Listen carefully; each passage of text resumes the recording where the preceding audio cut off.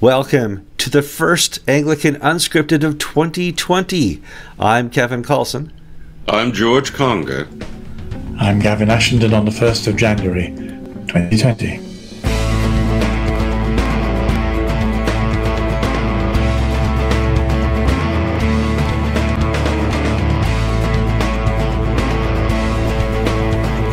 Okay, welcome back to the show. Ladies and gentlemen, boys and girls, clergy and laity alike. This is episode 562 of Anglican Unscripted recording. I'm here in a hotel somewhere in Middleton, Wisconsin, next to Madison. It looks like George is back in the parish or at home. And Gavin, what country are you in this week? I'm in my little Tourelle in Normandy. I'm so happy to be here. I think better, I pray better, I eat better. I sleep better. The whole country's on strike. I don't know how you're eating or driving better, but because all the local farmers look after each other. That's good. So we got a lot of news and kind of perspectives to cover this week in the show. Gavin suggested we do a look back, certainly 2019 and maybe 10 years beyond, at the start of Anglican Unscripted to focus on. And I thought we'd talk a little bit about the news before we get there. But you have a responsibility as a viewer, especially a 2020 viewer in the age of social networking, to help share this program. So if you get a chance, and I know you have a chance, right now you're looking at the show, there's a little thumbs up button either on YouTube or Facebook. Just click it. If you don't like us, you are allowed to click thumbs down. We have no problem with that either. Please share us. Please subscribe to the program. And for crying out loud, if you're not participating in the comments, you don't know what's really going on.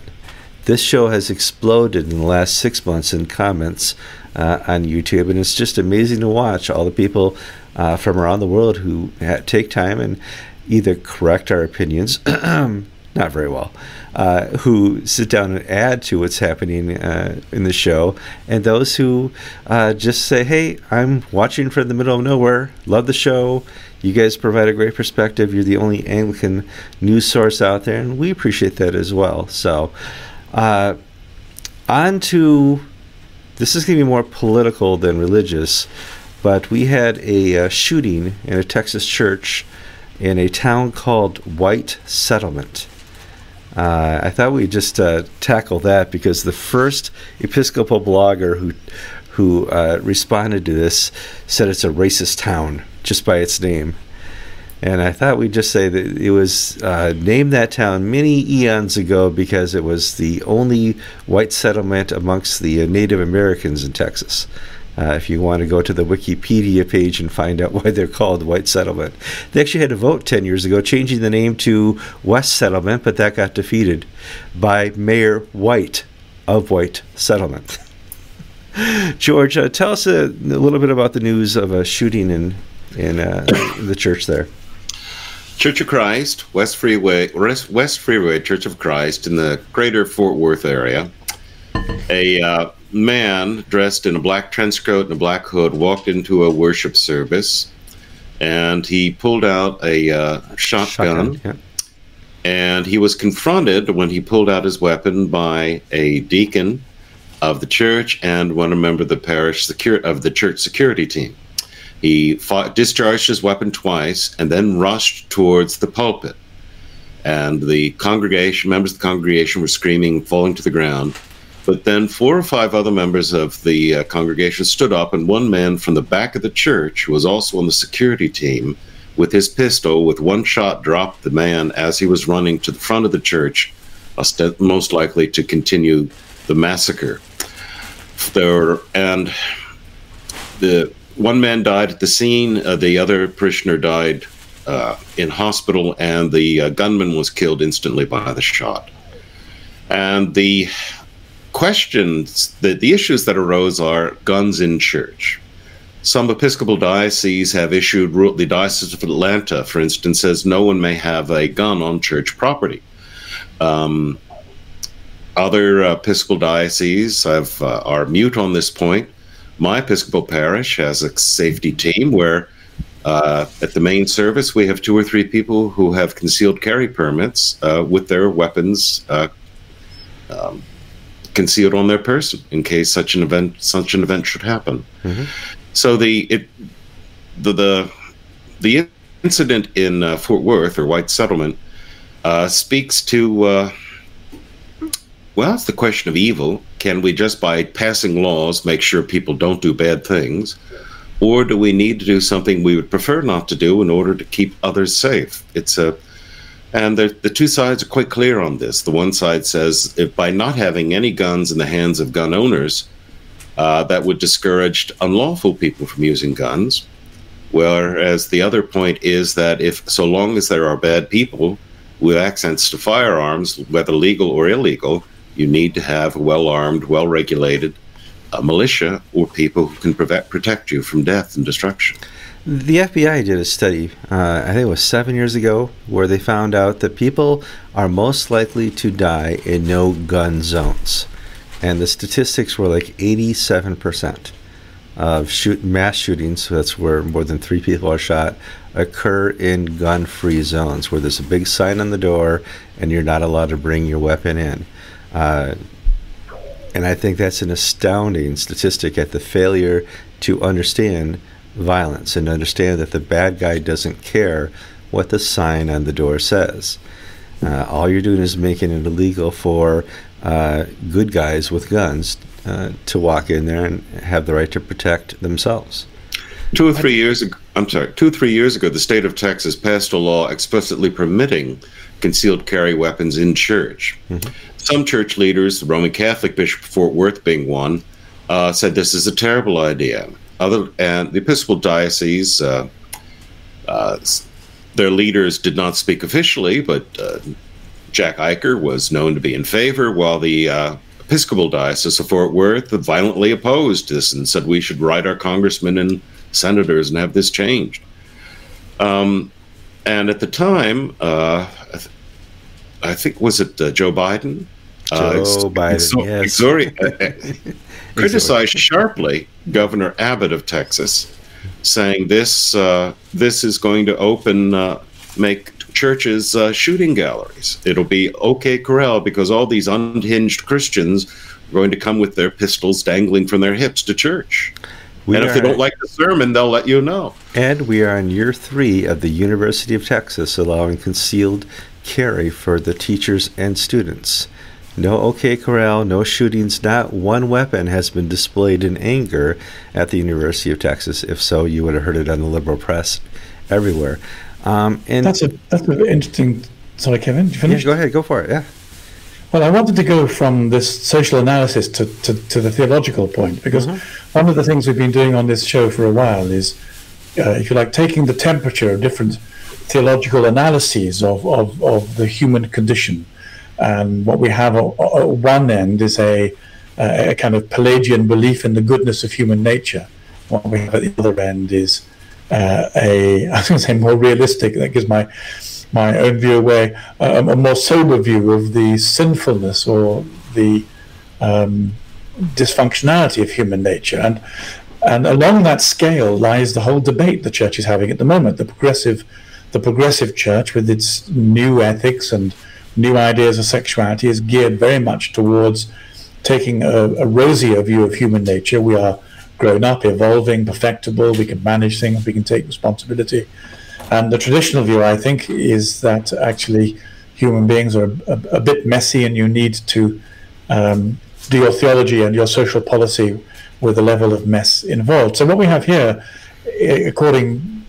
listening to what you just described, is 2 versions of the gun law, one of which is based on a rosy view of human nature, where you don't allow guns on the grounds that people are going to be responsible. And what you suggested is that's where you get the most murders, as opposed to one where you do allow guns because you're going to need to defend yourselves because people are difficult and untrustworthy and they go mad. And the best way of containing it is to take a lowish view of human nature, and there you get the least damage.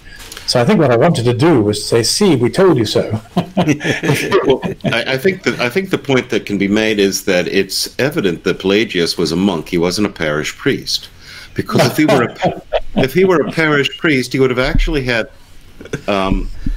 in the life of the parish, I'll give you an example. Part of the responsibility of a parish minister, a parish priest, is to know his congregation. That includes if you have somebody who you've never seen before. From time to time, we get transients come in, and I and the ushers sort of keep an eye on them, both hopeful and fearful. Why does this man need a backpack, and why is he sitting in the back row wearing a trench coat in July? You watch him. Yeah. And then what about the 80-year-old retired deputy from upstate New York who wants to protect people and brings his revolver to church? Well, you kindly take him aside and said, we really can't, I can't permit you to do this. And for because me, you're holding the gun like Barney Fife. Yes, Deputy Fife, we don't need you because we already have a train. In other words, sure, it's the victory. The gun control advocates, in my opinion, believe in the victory of theory over reality. The reality is that evil exists, and we live in a world where we have to maneuver around evil so that the greatest good can be achieved for all people. Whereas whether you take this in the way the laws are changing to allow strangers to basically determine the gender of your child if it comes home bringing a doll and it's 5 years old, to the reality of life. It's just there's a phrase that's current, two movies running on the same screen. We're both seeing this, there's the same reality, but there's such different worldviews that we interpret things so differently that we're not seeing the same show. Well, I mean, we're two different countries. England does not have a gun problem. England, has other problems besides this. I mean, there is a gun culture in America that doesn't exist in Europe. You are not. When I was little, my first big Christmas gift was the old .22 rifle Dad bought me so I could go squirrel hunting on the farm. That was a coming of age thing. And when I was young, 14 or 15, I went deer hunting. Every weekend in the fall, we were out shooting guns. When I was on Grandma's farm, I had the .38 Special, and we were shooting beer cans off the fence for practice. That's just the culture I was brought up in. Nobody died. I never used a gun in anger. It was just kind of our culture. You don't have that in England. Well, it's interesting you should mention culture.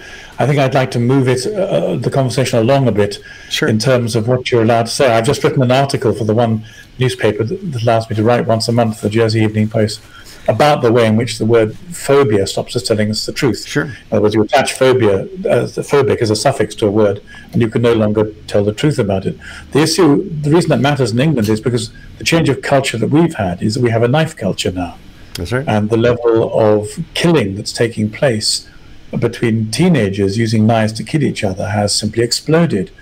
What is interesting, you talk about a sane gun culture, which is, I think, what you were describing in the States. Well, we have an insane knife culture, and on the whole, it's an immigrant cultural aspect. In other words, it has developed in predominantly immigrant communities. That's not to say that the native English, if you're ever allowed to use that phrase without being locked up, haven't adopted it or used it.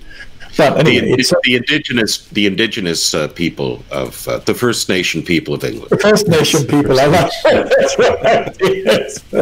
First Nation English, that's great. We're in so much trouble. The Celts will then get very cross and say, no, we were First Nation people, you're Second Nation people. So we're talking about the Third Nation people after the Celts, followed by the Saxons. Anyway, so but it's a matter really of trying to tell the truth. And one of the things that happened again in our country was that to some extent, when the police were allowed to stop and search people at random, this kept the carrying of weapons to a minimum. Why am I saying this? Not to make a political point, but to make a theological point again. The theological point was the police were stopped doing that in case it was understood to be a racist act. Actually, it's a common sense act. But by introducing the egalitarian utopian notion of racism, you then stopped the police doing what they were good at, which was surprising people who were carrying weapons about them with random searches. So one of the problems of not being able to tell the truth and to have an overinflated view of the goodness of human beings is that evil and disaster then increase. Have we talked this topic to death? We have. We have. Because England is gun phobic, and it's soon to become knife phobic. No. My article said the moment someone says the word phobia, phobic. No. I'm just struck by how prescient the movie The Life of Brian is.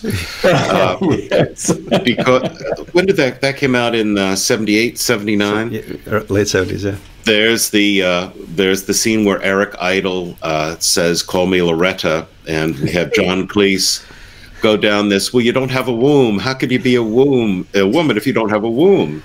And then there's another one about outlawing all sorts of weapons, and finally get down to pointed sticks. And there's a ban on pointed sticks after knives and clubs and everything. I mean, it's just incredible how prescient these fellows were 30 years ago. They were indeed. Transition. 40 years ago. 40, okay. My goodness, 40 years. What other news we got to talk about, George? What do you got out there? Serious, not Indian corruption stories, but we had a couple Nigerian stories. I'd like to slip in a bit of filmedy and Pope slapping at some point. Oh yeah, well let's cover that first. Anybody paying attention to video yesterday on YouTube, or they covered it on the nightly news as well? The Pope got frustrated with a lady in the crowd who grabbed his sleeve, wouldn't let go, and ended up slapping her hand. Today, he apologized for it, for being impatient. He said this during his homily on patience. So, I've never seen a pope do this. So, well, I have to say, I only saw this in its where Nancy Pelosi's face was superimposed over the woman in the crowd. Oh, really? And it's a very popular Twitter, this little Carpe Duncum. It's a very popular meme creator. Sure. Mm-hmm. And he took this little, and I didn't see the original, but it just was so wonderful to see Francis's scowl at this woman, and to have this woman's Nancy Pelosi's face it just was quite hysterical. Do look it up if you can on Twitter. Well, I'm not sure, Kevin. Bishop, previous Bishop Gavin, we all have moments when life gets to us and we react in the most human, benign, sometimes evil way. But that's not what the movie said. But that's that. I was going to get to that point. So there are all kinds of things one could say. Someone said, "I understand he's got sciatica." She really did give his arm a yank. And then somebody else makes the point was, well, if you insist on being a populist pope walking amongst the crowds instead of sitting in a pope-mobile where they can't easily assassinate you, you have to put up with this kind of thing. But leaving all that aside, which is just the ordinary. I thought it was quite endearing how bad-tempered he was. I thought, well, that there we are. There's a cross man who's been hurt by but the reason I wanted to bring it up was because there's been discussion about the film The Two Popes, and one of the things this film has done is to big up Francis as a kind of wonderful late hippie hero in touch with spirituality and ever so kind and understandable, and portray Benedict as a shallow sub-Christian person of no great regard, whereas reading Benedict, I read him as an Anglican, of course. I read him and loved him as an Anglican. I thought he was a very profound, prayerful theologian of the rare kind. You don't get many people who are that theologically educated who've kept up a sense of awe and worship and have clearly got to know the living God. And his two books on Jesus, both set in one at Christmas and one at Easter, are really very good indeed. There are three. Three volume series. Well, that explains why I'm only half-baked. I've only read two of them. So the reason this matters is because in the film, if you know and love Benedict and you appreciate his writing, it's very hard to have Hollywood present him as this cardboard cutout idiot with the hippie getting all the best lines. So last night the hippie turned out not to be quite such a peace-loving hippie, which is fine. He's allowed to be. But I thought, well, that would never have made it into the film. That's Hollywood. I mean, the reality is, it's probably a wonderful film, but it's fiction. And that's just the way you want to get people to watch your program, is you write it wonderfully. You have great writers, great directors. I went to a movie in the theaters called Knives Out, which is directed in a 70s style murder mystery. It's a marvelous, probably the best film I've seen in a decade, where somebody really took the time to say, this isn't Marvel, this isn't the Justice League, this isn't a hero movie, this is just a well-written story we're going to put on film. And we're going to have nice camera angles, stylized, and that's what Hollywood does best. They make a great story. Here, they want to make a story about a real situation and imply that this is the truth. I was watching The Great Escape the other day as a piece of nostalgia escapism, and particularly because I wanted to see Steve McQueen jump the motorbike over the wire. The Harley, yes.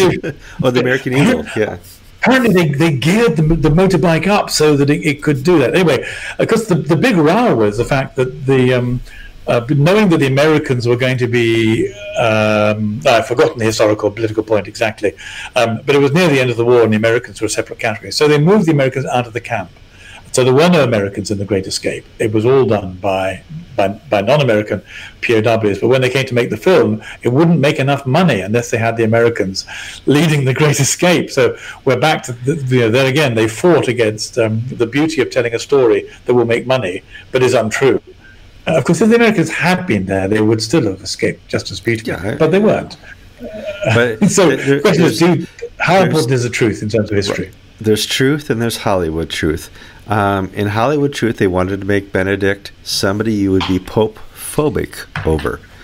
And I love it. Oh, you see how I went there? See that? Yeah, I saw that. Very good. 2020 is the year of Kevin saying phobic too much.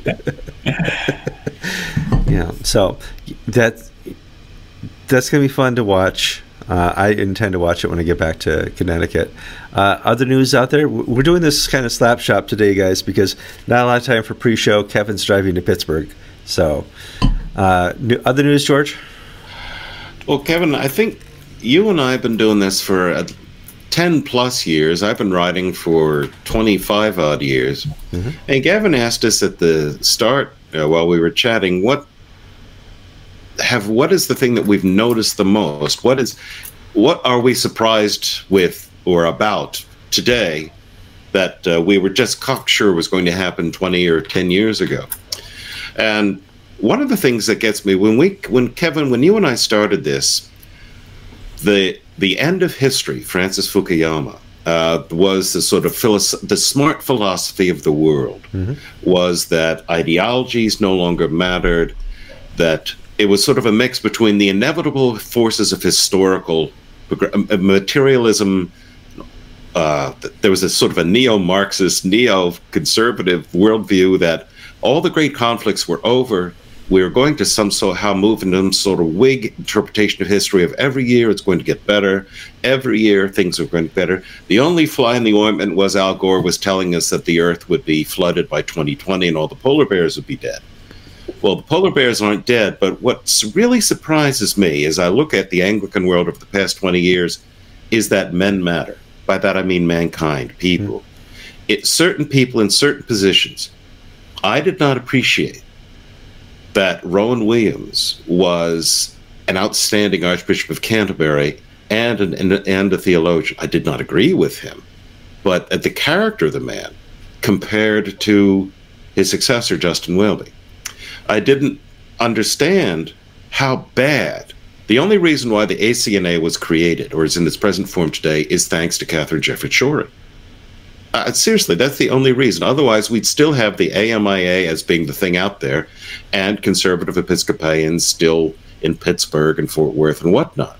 But we had a woman, in this case, Katharine Jefferts Schori, come in, take the reins of the Episcopal Church, and drive it into the ground. We have Justin... there's still a place for the great men in history thesis that the right man or the right woman at the top can make decisions that will change everything. And this idea that we're getting to a better progressive future, all I have to do is talk about the gender issue. And I'm thinking these people are anti-scientific nut jobs. But in other words, the world is getting much worse. It's not getting better. Well, I think there's a lot of truth to that, and here's the word truth. The world, the progressive world, doesn't believe in truth anymore. Mm-hmm. You know, there is no truth, and yet they freak out over fake news. Mm-hmm. You know, and I watch this all the time, that how can you say that there's truth? How can you say that that's, you know, a fact and stuff like that? And then they'll see something in the New York Times and they'll just freak out. That's not real. See, here's the funny thing. We've got the greatest 10 years in human history in terms of economic development, disease eradication, the creation of wealth, the number of people raised out of poverty.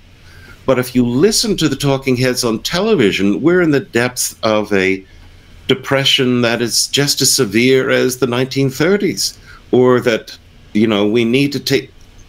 There's such a disconnect between reality and informed opinion. But now, let's back up. That is the success of Anglican Unscripted. The nightly news has been wiped out. Nobody watches that anymore. All media is absorbed through the internet. Nobody sits down and watches those three channels. What are they? CBS, NBC, ABC. The stalwarts. You can name the anchors for those shows. I can't name the anchor for any of those. You know, the days of Walter Cronkite, Dan Rather, Peter Jennings, David Brinkley. Yeah, they're gone. And so nobody has a anchor of truth that they can sit down and say, I trust this guy's opinion to give me the right news in a truthful manner. If somebody is finally going to tell me the truth about the Vietnam War and it's Walter Cronkite, I understand it and I believe what he's saying. Nobody believes what they're hearing anymore. And the success of Anglican Unscripted is the three of us can sit down and tell people about the news in an honest fashion. Yes, we're pundits. Yes, we analyze the news like anybody else. But in the end of the day, nobody sits there and says we're wrong with any degree of clarity. I think one of the things that's most affected me is the way in which the battle lines have changed and the difficulty is keeping up with it. I've just done a podcast for The Spectator with that very interesting man, Damian Thompson. Sure. And it'll be coming out in the beginning of January. But he was very surprised when I talked in the same way that George has just done about Rowan Williams. Because the thing that impressed me about Rowan Williams was his capacity to act as an archbishop in order to try and keep the different values of the church together. He identified with one more than the other. But he had the breadth of spirit and breadth of intelligence to realize that the genius of Anglicanism was made richer and deeper and more functional by keeping these strands in some form of mutuality. And the thing that's annoyed me most about Welby is that I don't believe him. So that although he uses a lot of evangelical and gospel language, which has the effect that he intends it to have, which is it lulls people to a sense of false security. And it reminds me of the 3rd and 4th century Gnostics. They also used a great deal of Jesus and gospel language. And one of the reasons why apostolic succession became so important was that it was immensely difficult to tell how orthodox and how authentic somebody was just by the words they used. Jesus himself says something similar in the Gospels. And my hearing you contrast, talk about Catherine Jeffers Shorey, on the one hand, provided you with just what you needed, some real clarity about what her agenda was.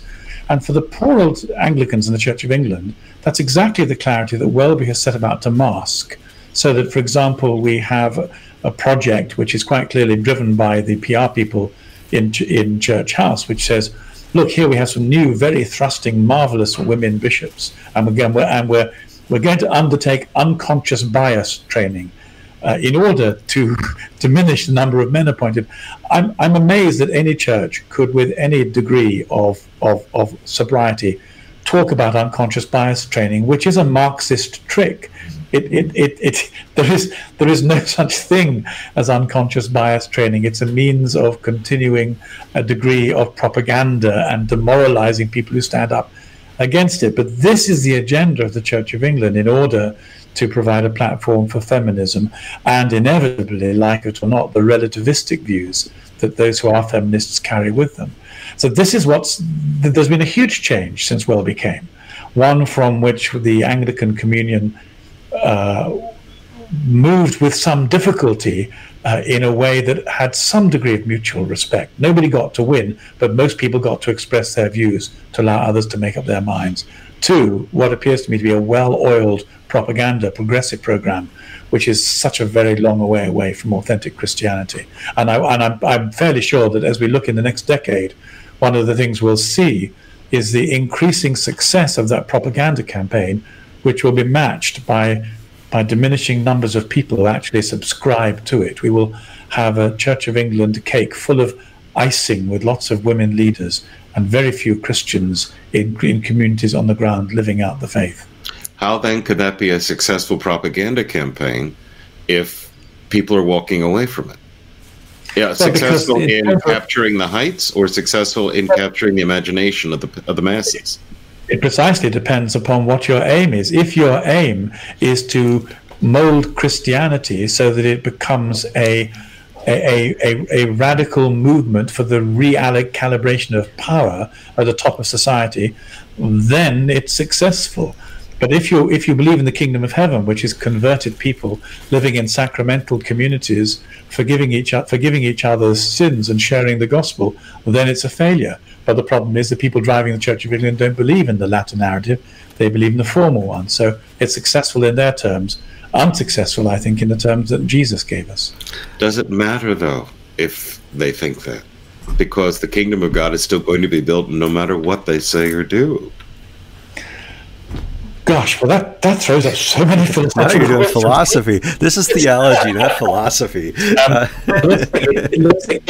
In terms of vocation, it both matters and doesn't matter. We all are called by God to serve him as we're called to serve him. So in one sense, it doesn't matter what anybody else is doing. We just have to be faithful. Does it matter in terms of making our work more effective? Yes. The more the churches we have to do with are handicapped and perverted, the harder it is to tell the truth about Jesus without having a gloss put over it. The contemporary gloss is Jesus really wants everyone to be equal and be happy in their sexuality. That makes it much more difficult to say, actually, you've been saved from hell and you need to be born again and transformed into his image. It makes the journey to the real narrative harder to communicate. So Mrs. Anglican TV reminds me it's time to wrap up. So in the next couple of minutes, I want us to give our predictions for the next 10 years, certainly within Anglicanism and the greater church. Here in America, it's been suggested again that we allow the IRS to tax our churches and that there should be no tax-free donations. And now, let's be honest, Anglican TV and the board of directors, we've always paid full taxes. We don't go into a store and say, hey, we're a 501(c)(3), we want tax-free merchandise. So I don't believe in tax-free. However, I know what would happen if the IRS were allowed to audit and allowed to say, listen, your theology does not meet the culture's theology. You may want to adjust that to avoid further audits. That's always been a tool of the government. And it's been a tool of presidents, it's been a tool of administrations, of Republicans and Democrats. George, are you afraid of that tool? No. No, yes, I'm afraid of that tool, but no, I don't think that tool will ever be welded. Okay. Okay. Hooray, this is... Have you finished, George, or was that it? So go on. There's not first off, there's not such a dying need for revenue that the government has to do it, and conservatives and liberals are united behind the fact that unless we do this, there's this untapped pot of money. Right. Second, it would not pass. It's frankly a silly idea that gets resurrected from time to time. We did have something akin to this. In the 1950s, Senator Lyndon B. Johnson of Texas got the IRS to put through a regulation approved by the Congress to prevent churches from doing political action. And up to that point in the history of the United States, churches could be as political as they wanted to. Well, the reality is that some churches are as political as they want to be and continue to do so. The Episcopal Church can lobby Congress. Black churches in the Northeast and the South can tell who they should vote for. But if the preacher in Houston wants to attack the mayor will send the police to listen to the recording.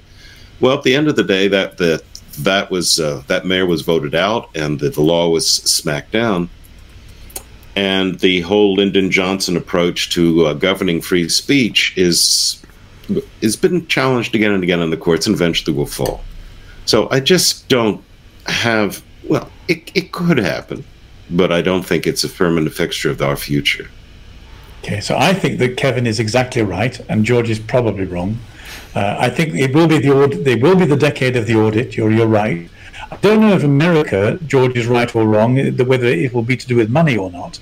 But I do know that there will be the age of audit, and in Europe, in England, it'll be to do with safeguarding and sexuality. In other words, all organizations will be audited according to the extent to which they sign up to LGBT progressive issues. And if you sign up, then you can have insurance, rental agreements, and all the paraphernalia that are required to play your part in society. And if you don't, you can't.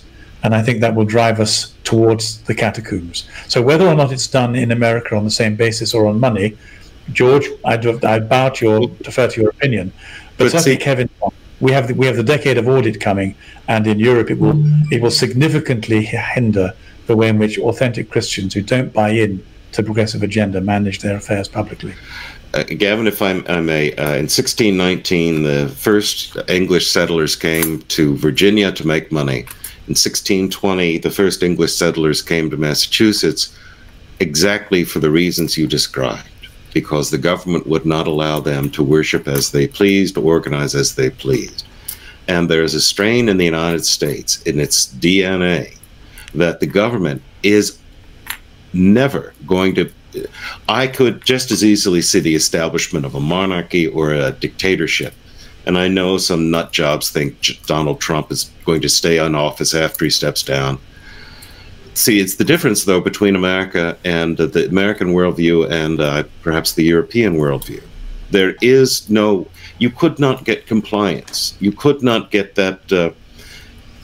Look at the history of the ACNA. You have people walk out of buildings worth tens of millions of dollars in order to worship God according to their conscience. And people would do that again and again and again. Well, George, that's great. I'm not arguing about the money thing. As I say, I defer to your better knowledge of your culture. But I think Kevin is right. I'd be very surprised if you don't get people trying to audit you for a political correctness. I mean, and it may be it's geographical. It may be there are only certain parties or only parts of the states or certain states in the states where this happens. And you could be absolutely right that money's off limits here. But given the way in which freedom of speech has entirely disappeared from American universities quicker than English ones. But see, here's the difference, Gavin. American universities are expensive kindergartens. They're child daycare for young adults. American universities since the 1960s have had no lasting intellectual, cultural, social influence upon society as a whole. The universities don't drive society. They are the tail that is wagging that of the dog where we have the most outrage. But there is no. I don't want to upset Mrs. Anglican TV, Kevin. So you stop this the moment you feel you need to. But I want to stop staring at me so we can continue for a little while. So, in other words, in the hierarchical worldview, which I'm calling it hierarchical, but in that hierarchical worldview where there's an elite church, there's elite academics, there are elite leaders and this and that, yes, they can control the show. The United States does not operate in that fashion. I can believe that one of the problems we've got in England is that nobody under 40 votes Conservative. So it was astonishing demographically that Boris won, and it's presumed to be a one-off because of the way in which universities and schools have been pumping out the progressive agenda. So it's almost universally accepted in people under 40. There's a kind of brainwashing. Now, maybe this hasn't happened in the States, in which, I mean, presumably, George, that's what you're saying. Well, the attempts to propagandize people for progressive culture. Let's juxtapose. China is what the socialists and communists here in America want. It has a social credit system where you have to fall in line with the Chinese Communist Party in order to have travel credit, in order to have bank accounts, and not people monitoring your telephone 24 hours a day, and not being pegged out on their camera systems. That is what the younger generation here in America have no problem with, because it gives them their political will. But we, as America, as frontiersmen, may never go all China.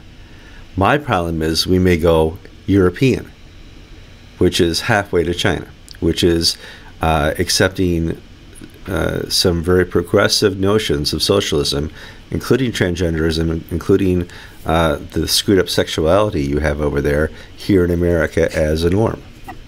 But see, the difference is, and it gets back to the first issue in our show, you cannot compel an American citizen the way you can a European citizen. Correct. Why? I pack. We have Virginia. The state of Virginia has changed demographics. She's staring again. We need to get going. It has a high number of immigrants, and it has elected a Democratic legislature and a Democratic governor and executive. You've been listening to episode. No, and well, sorry, George, go on. Yeah, no, finish up your idea, George, and then we'll close out. Let me finish, because it is important, because I think people need to understand that there are differing worldviews within us. And I think the maybe it's because I believe in American exceptionalism and all this and that. But in the state of Virginia, we saw the majority of Virginia sheriffs, majority of the Virginia counties say we will not enforce these laws passed by the state legislature because we believe them to be immoral and unconstitutional. And we will see that happen throughout. If you look at how the election maps look, you just see how the United States is situated. I agree with you up to a point, but I see California. And you see Los Angeles. You see Los Angeles, you see San Francisco.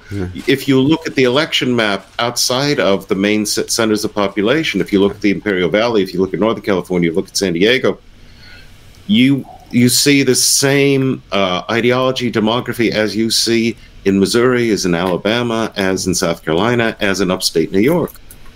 It's not whole states. It's just pockets. And those pockets are collapsing. The public services are almost non-existent in Los Angeles anymore and in San Francisco. And the United States, and we're reaching the point where the federal government is going to have to intervene, or we're going to have a complete breakdown. And do you think the rest of the country doesn't know that? Yeah. Mrs. Anglican TV has double-checked the drawers already in the hotel room. That means it's time to sign off. George, your point is well taken, and we're going to talk about it again in the next show. I'm Kevin Carlson. I'm George Conger. I'm Gavin Ashend, and you've been listening to the Rowan Williams tribute edition of Anglican Unscripted, where all voices are heard with equal respect. And you can make your own mind up. It's been 5-6. Yeah, laser eyes just staring. Oh, there she is. Are you done? Are we done? Are you done? You're on camera right now. No, I'm not. We're done.